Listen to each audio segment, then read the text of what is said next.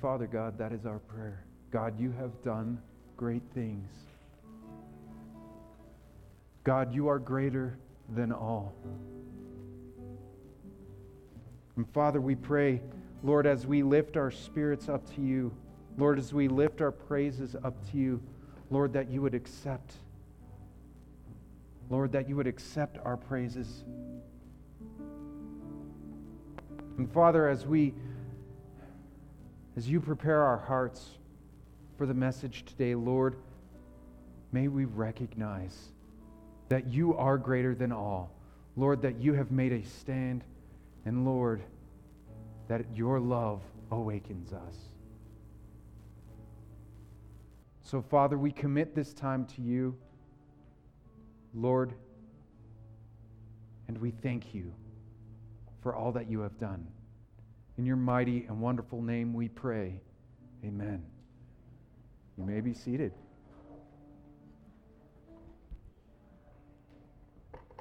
Well, good morning.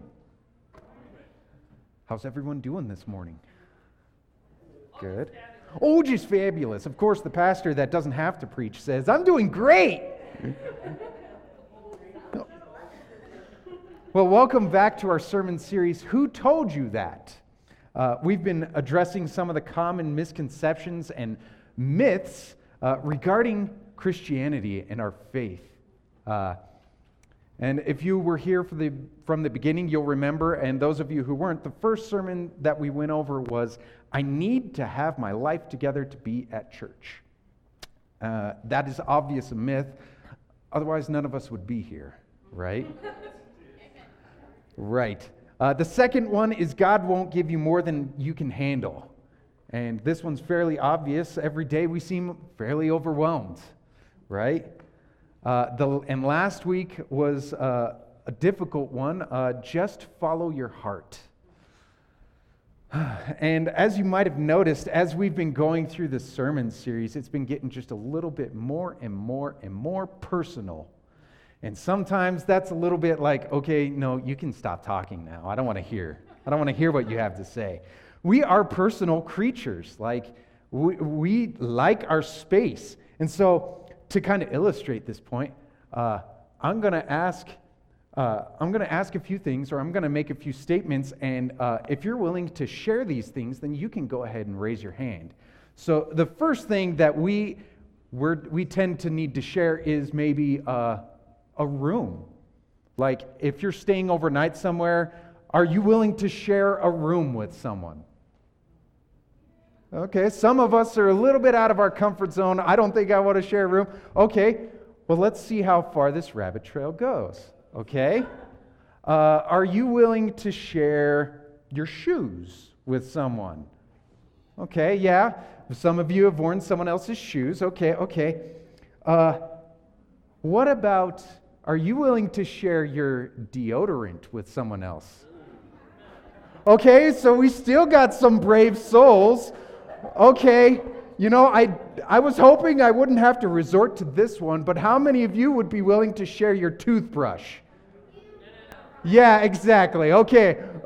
Whoa. I should not have seen hands there. Okay, yes, I did ask, but I was hoping that you guys had a little bit of, privacy.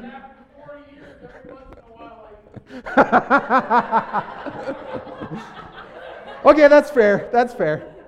It's fair to say that we are private creatures. And it's fair to say that we are private creatures. And I heard a story of a lady that realized just how private some of her activities are when she decided she was going to go camping. She wanted to write a letter to a campground host, and in it she just wanted to know what kind of facilities this campground had. Specifically, whether this campground had a bathroom, had restrooms. And so this lady was a bit old-fashioned, and so she just could not bring herself to write down the word toilet. And so she decided, I'm going to use the word water closet. That's good. But as she was writing it, really, she just could not bring herself to write down water closet in her letter. So she simply referred to it as the WC. So in her letter, she states, "Does your campground have a WC on site?" So she mails this off, and the campground host gets this letter, and he is puzzled by this WC business. He can't for the life of him figure out what does this mean. So he's asking all of the campground attendees. He goes to the next town over, and he's like, what in the world is the WC? And the conclusion that they all come to is that the WC she is referring to is the Wesleyan Church. And so he sits down to write a reply to her, and this is what he wrote. "Dear Madam, I regret very much the delay in answering your letter, but I now take pleasure in informing you that a WC is located 9 miles north of the campground and is capable of seating 250 people at one time.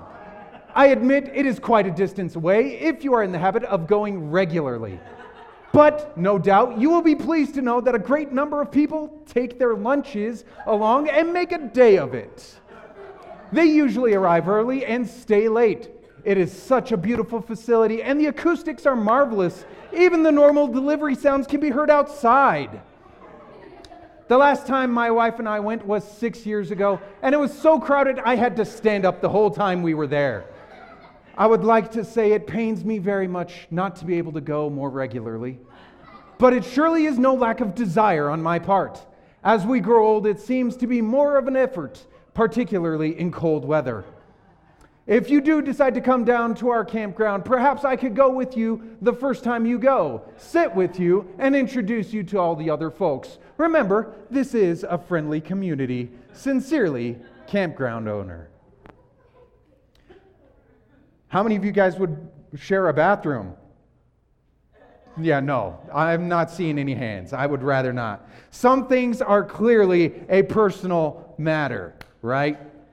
In fact, some of the things we've discussed so far in this sermon series, you've probably found to be very personal so far. But the question, as we wrap up this sermon series, the final question I have to ask you is, should our faith be personal? Today we are going to be unpacking my faith is my business, or my faith is a personal matter. And you know, this seems like a very hard question to navigate. You see, because if we ask culture and society what part of our faith should be private, if we ask them, what should I share or what should I keep hidden, society and culture would tell you, keep all of it hidden. Your faith is your faith. What you believe is what you believe. And you dare not challenge someone else's faith. You dare not speak up about yours, lest you offend someone else. You see, we tend to treat faith like underwear. That's weird. You see, it says a lot about us. We don't want someone else's, and we hide it under more culturally acceptable things to be seen. So the question I have for you guys today is, when was the last time someone saw yours? Your faith, not your underwear. Please. Just your faith. When was the last time someone saw your faith? Now, look, I want you guys to hear this. This sermon is not meant to guilt you guys. Because the last thing I want you guys to feel is guilty over whether or not you have shared your faith. Every time a preacher comes up here and says, you need to be sharing your faith, there's always a sense of guilt. And believe me, I hate that feeling. That is not the point of today's sermon. But the point of today's sermon is to create in you a heart that breaks that not enough people share their faith, and perhaps not that I share my faith. You see, our relationship with Jesus should change everything we do publicly. Not just publicly, but just everything we do. You see, it should affect the way we operate. It's the way we do business. It should affect our parenting. It should affect our relationships at work and at home. It should affect how we spend our money, how we spend our free time, everything. Our faith should be the cornerstone of how we operate. But for whatever reason, what ends up happening is that we get the feeling that our faith just ends up being something you don't talk about. You see, it's gotten thrown into the same conversation faux pas as politics. And some people would rather talk about politics than faith. But what does the Bible have to say about this? Well, I hope you're prepared. And we're going to be going all throughout the Scripture today, so we're not going to land in any one spot in particular.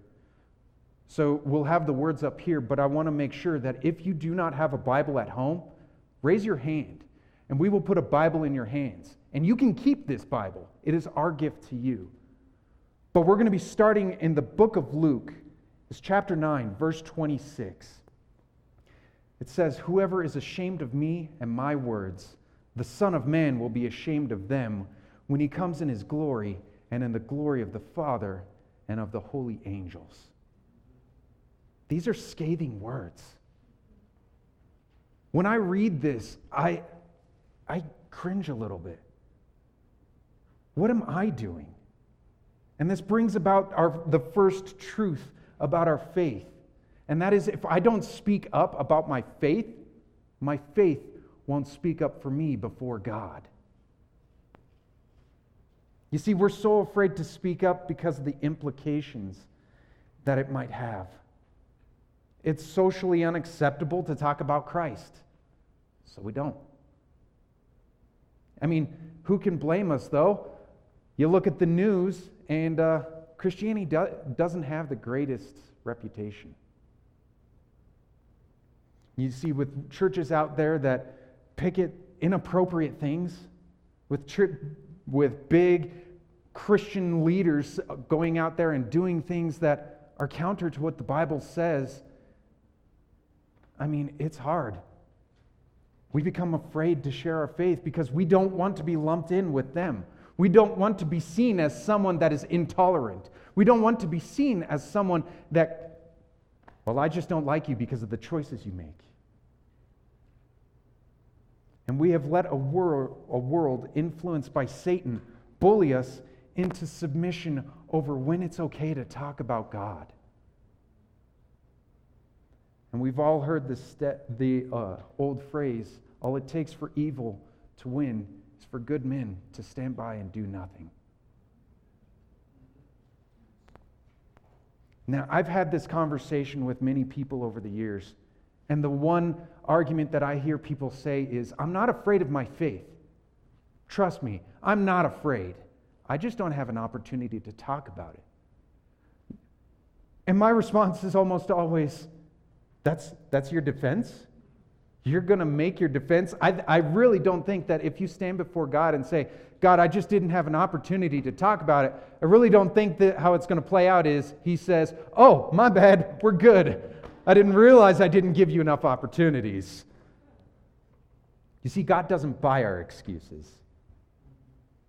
He doesn't buy our excuses for why we don't share our faith. Excuses like I'm being paid to work, not evangelize. Excuses like I don't want to say the wrong thing, or I don't have enough time, or what will they think of me? Or my personal favorite, it wouldn't be appropriate. So my question is, when is it appropriate? Or when is it inappropriate to talk about the creator of the universe? When is it inappropriate to talk about the one who gives us strength? When is it inappropriate to talk about the one who comforts us when no one else can? The one who blesses us with grace and mercy when no one else will? Let me tell you, according to this verse, never. It is never inappropriate to talk about God, the creator of everything, the comforter of the weary. My God is appropriate in every relationship, every moment, and holds the answer to every situation in our lives. You see, God wants us to speak up for our faith because doing so saves lives. Faith transforms relationships. Faith draws us closer to a God that loves us so deeply that he was willing to take on flesh and die on a sinner's cross just so he could be with his creation again, like it was back at the beginning. You see, God never meant for us to go through life alone. God's whole plan was to be and live among his creation. You see, there's never a moment where God finds it appropriate, for us to be alone. Genesis chapter 2, verse 18 says, "The Lord God said, 'It is not good for man to be alone. I will make a helper suitable for him.'" You see, God is a God of relationship. He saw that Adam needed fellowship. He saw that Adam could not navigate life alone. And this is why we as a church navigate life together. You see, it's our faith that declares that we are not alone. Do you understand that? Do you believe that? You see, we are not alone. And God wants us to declare this. And this is what brings us to the second truth about our faith. And that is, my faith should be inclusive to all, not exclusive to me. You see, faith is not exclusive. It is not limited to those that come within these four walls. Rather, faith is an inclusive action, meaning no matter where we go, my faith goes with me. This means we navigate life together with our friends, with our family, with the cashier, with the waitress, with everyone God places in our lives, and even the people that claim, I'm never going to set foot in a church. You see, we've probably heard someone say, "I'm never going to set foot in a church because of what it did to me." And I want to take a moment to address this statement. This is like saying, "I was burned by the last doctor that I went and saw, so I'm never going to see a doctor again. I'm just going to stay at home and take care of myself." But how can we as Christians let people refuse the treatment that God has given us? How can we refuse to allow God to navigate life with us? How can we refuse to let someone else do that? You see, God never meant for us to be alone. In the garden, God saw Adam's need for a relationship. And instead of telling Adam, "Suck it up, deal with it," or saying, "Start talking to old Yeller for some stimulating conversation," he creates a suitable helper. And this is the point. This is the reason that we gather as a church. To gather together in the name of Christ and lift each other up and help each other out. This is exactly how the church got its beginning. Many people, the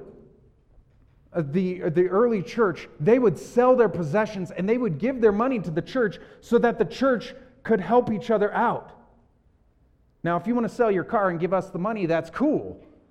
But that's not the point. The point is we are gathering together as a church so we can tend to each other's needs, so that when someone is going through hardship, we are helping each other. We are lifting each other. We are navigating life together. We are going through and helping someone move when they're being evicted. We're going through and helping them navigate a very nasty divorce. We're going through and supporting them every step of their life. This is why we gather as a church. You see, it's our faith that propels us to navigate life together. Withholding our faith from public display isolates us from seeking help, and it prevents people from experiencing the restoring hope in Christ. Hear that again.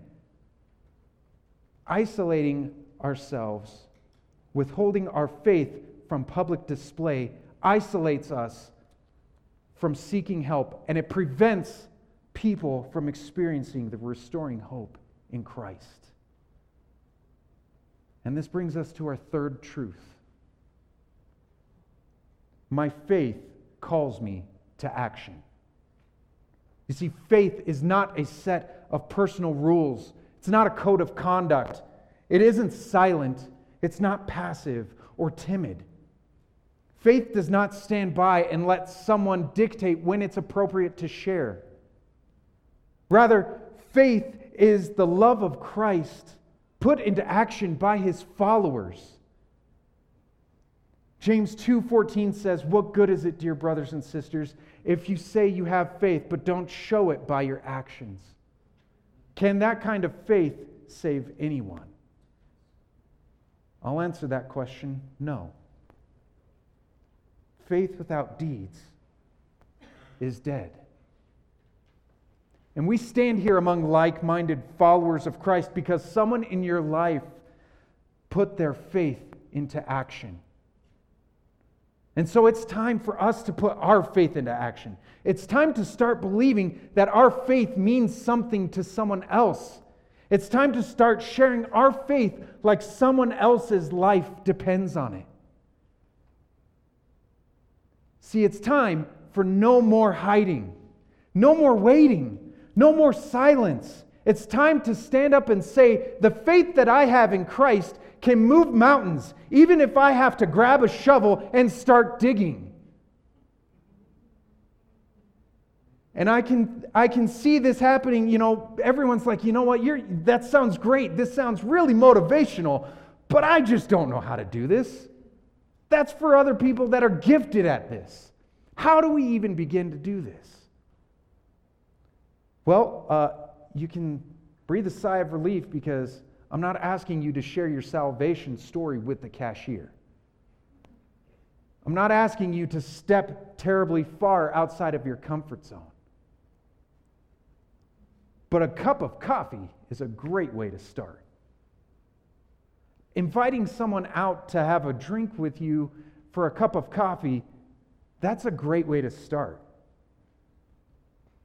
And you might be thinking, are you kidding me? You're expecting me to believe that works? Okay, if you don't like coffee, then invite them over for a board game. Or invite them over for dinner. Like, everybody likes dinner, right? We all got to eat at some point. But the point is to find something that both of you enjoy and enjoy it together. You see, let me illustrate how eager people are to not be alone. You see, when I was in high school, there was in my sophomore year of high school, the first day of a new school year, all right? I was sitting in math class, and my math teacher decides, you know what, we're going to do a group activity, which is, let me just address, is absurd. Why do you do group activities in math? I don't need anyone else to tell me 5 times 5 equals 30. I mean, come on. But teacher decides, now's an appropriate time. We're going to do an activity. And so first day of school, I'm sitting down. I look at the kid next to me. We look each other in the eye, and I say, you're going to be my partner. Little did I know what I was getting myself into. We're still friends to this day. We have you've probably seen those people that have a secret handshake. Yeah, we're one of those guys. We have a secret handshake, and we still do it to this day. And if you ask me what does it look like, I couldn't tell you. It's just in my muscle memory.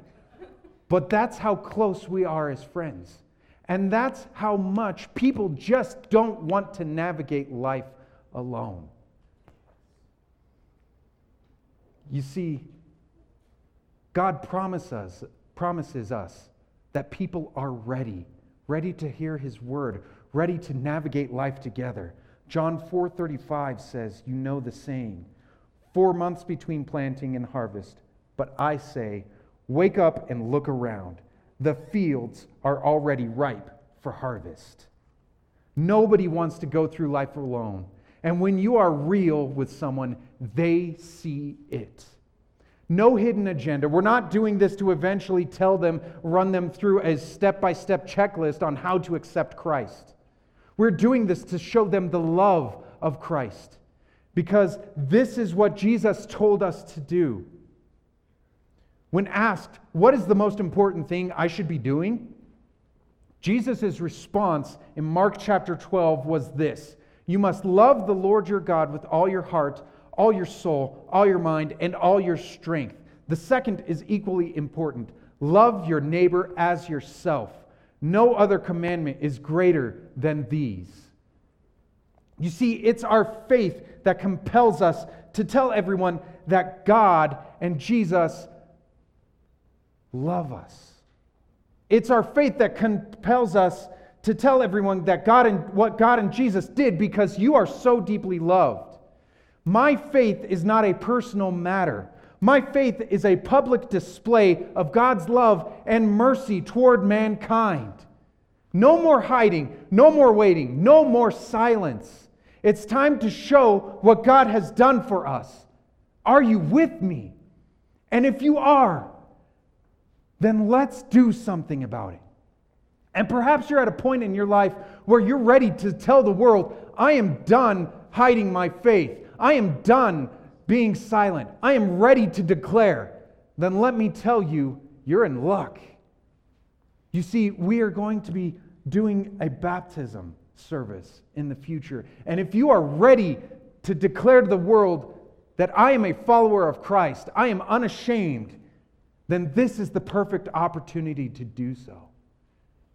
And if you're sitting here and maybe you haven't quite accepted Christ yet, but you're tired of navigating life alone, you're tired of trying to figure out all of life's hardships by yourself, then let me tell you, the opportunity is here. We're going to be singing a song called Let It Echo. Let it echo. Let your faith echo.